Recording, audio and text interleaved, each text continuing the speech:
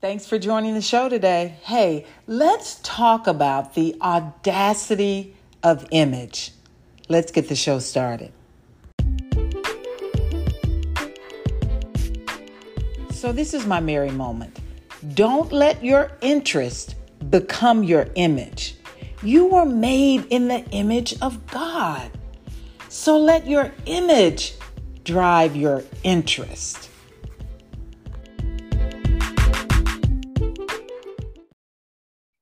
Happy Monday. Happy Monday. We are well into the month of August. And here in Texas, the weather has started to cool down a little bit, but y'all know how the weather changes every few seconds, really, here in Texas. So we'll see if it continues to cool down, right? I assure you, do not adjust your channel. This is not the weather channel. Anyway, listen, I pray this week is especially joyful and peaceful.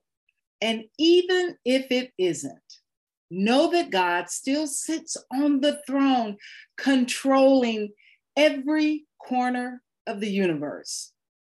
That's a reason to be happy within itself, right? A couple of weeks ago, I talked about the audacity of identity. I know I'm jumping right in, right? And I asked you, who are you in Christ? You see, identity is defined as the collective aspect of the set of characteristics by which a thing is definitively recognizable or known. That sounded real scientific, didn't it? So if our identity is in Christ, we should be recognizable both to ourselves and to others. If we are in Christ, it should be evident, just as being in the world is equally evident. You know a worldly person when you see one. Y'all know one. Y'all know one when you see one, right? So why can't we say the same about those of us that are in Christ? Why is it that people aren't looking saying, she's a follower of Jesus Christ? That's what we talked about last week, was follow, right? Anyway, that just happened, okay? So this is what I'm struggling with. So many people don't know their identity, who they are, because their identity has become distorted. And so I feel that we have to go back a step to explain by which one has come. I'm trying to sound really intelligent today, aren't I, y'all? Did that sound really intelligent? I don't know. But I think we need to step back and be reminded that we were made in the image of God. We need to take a bold risk to understand our image, who we are. So can we talk about that today? The audacity of image? I'm talking about that Genesis 1:27 image, right? I have wondered, God could have easily spoke and man would have come to be. Why didn't he? He had called everything else into existence and it was good. But why didn't he call man into existence? Why did they, because he said, let us, but why did they make or create man? Everything else he spoke and it was, but man, he created. It was very clear in Genesis 1:26 and 27 that we know God created us in his image because he says it about 4 or 5 times just in those 2 verses. This is what it says. Genesis 1:26. Then God said, let us make mankind in our image, in our likeness. that they may rule over the fish in the sea and the birds in the sky, over the livestock and all the wild animals, and over all the creatures that move along the ground.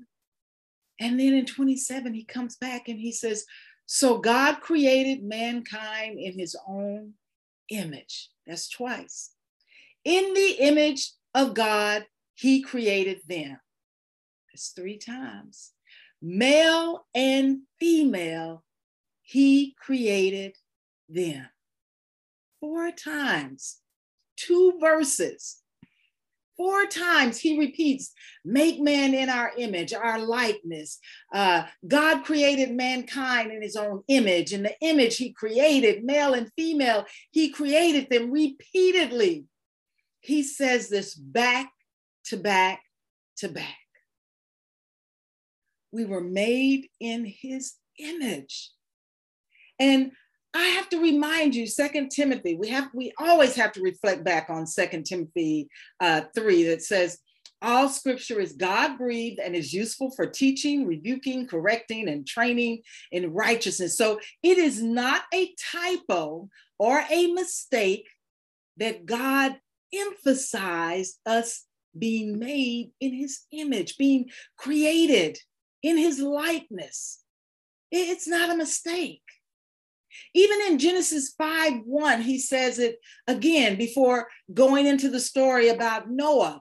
It says, in the day when God created man, he made him in the likeness of God. You want to know your identity. Your identity starts with the image by which you were made, and that was in the image of God.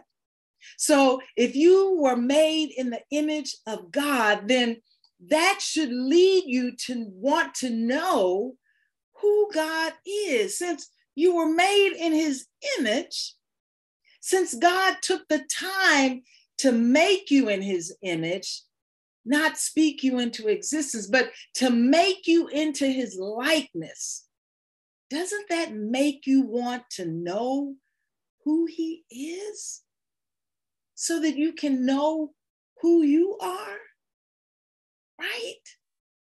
It's like adoption stories. Not all, but some adoption stories. Children that have been adopted, but when they reach a certain age in life, they start to wonder about their biological parents. Do they look like them? Do they talk like them? Do they walk like them? Are they like them in any kind of way? Because they look at their adoptive parents and sometimes they feel as if something is missing. Not all, but some. They long to know from where they came. This is why our identity becomes distorted, because we are trying to find our likeness on this earth, not realizing that we were made in the likeness of God. And nobody is searching for God. They are searching for their likeness, and they run into other people that are searching for their likeness, and they end up finding their interest in and not their likeness of. And so they settle for, you're interested in this? Oh, I'm interested in this. So you must be my likeness because we're interested in the same thing.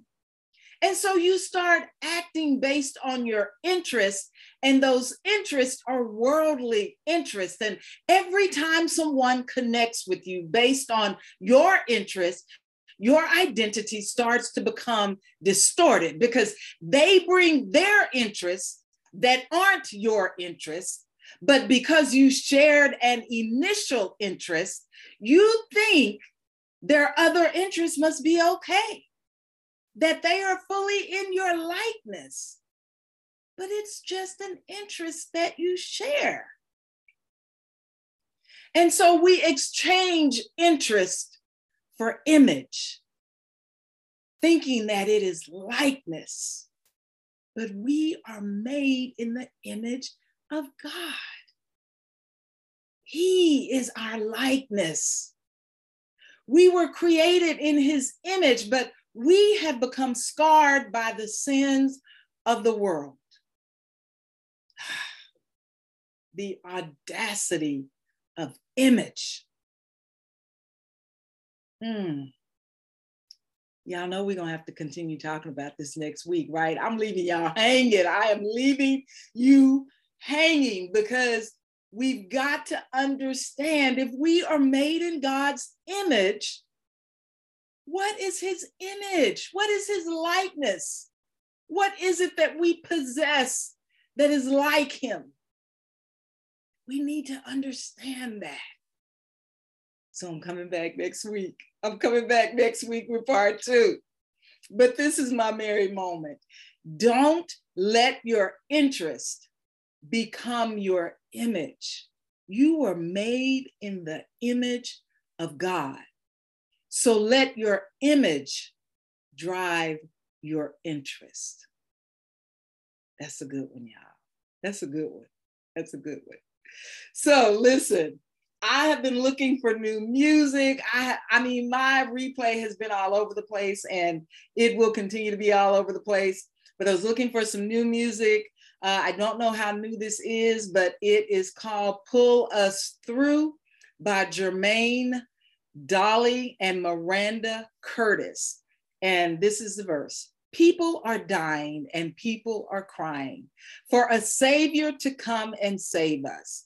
From this world now, God, I'm calling your name because my world does need a change.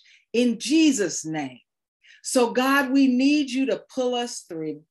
People are hurting while people are searching for a father to come and guide us from this world. Now, God, I'm depending on you because only you can pull us through. Y'all join me next week for part 2, Audacity of Image. Have a good week.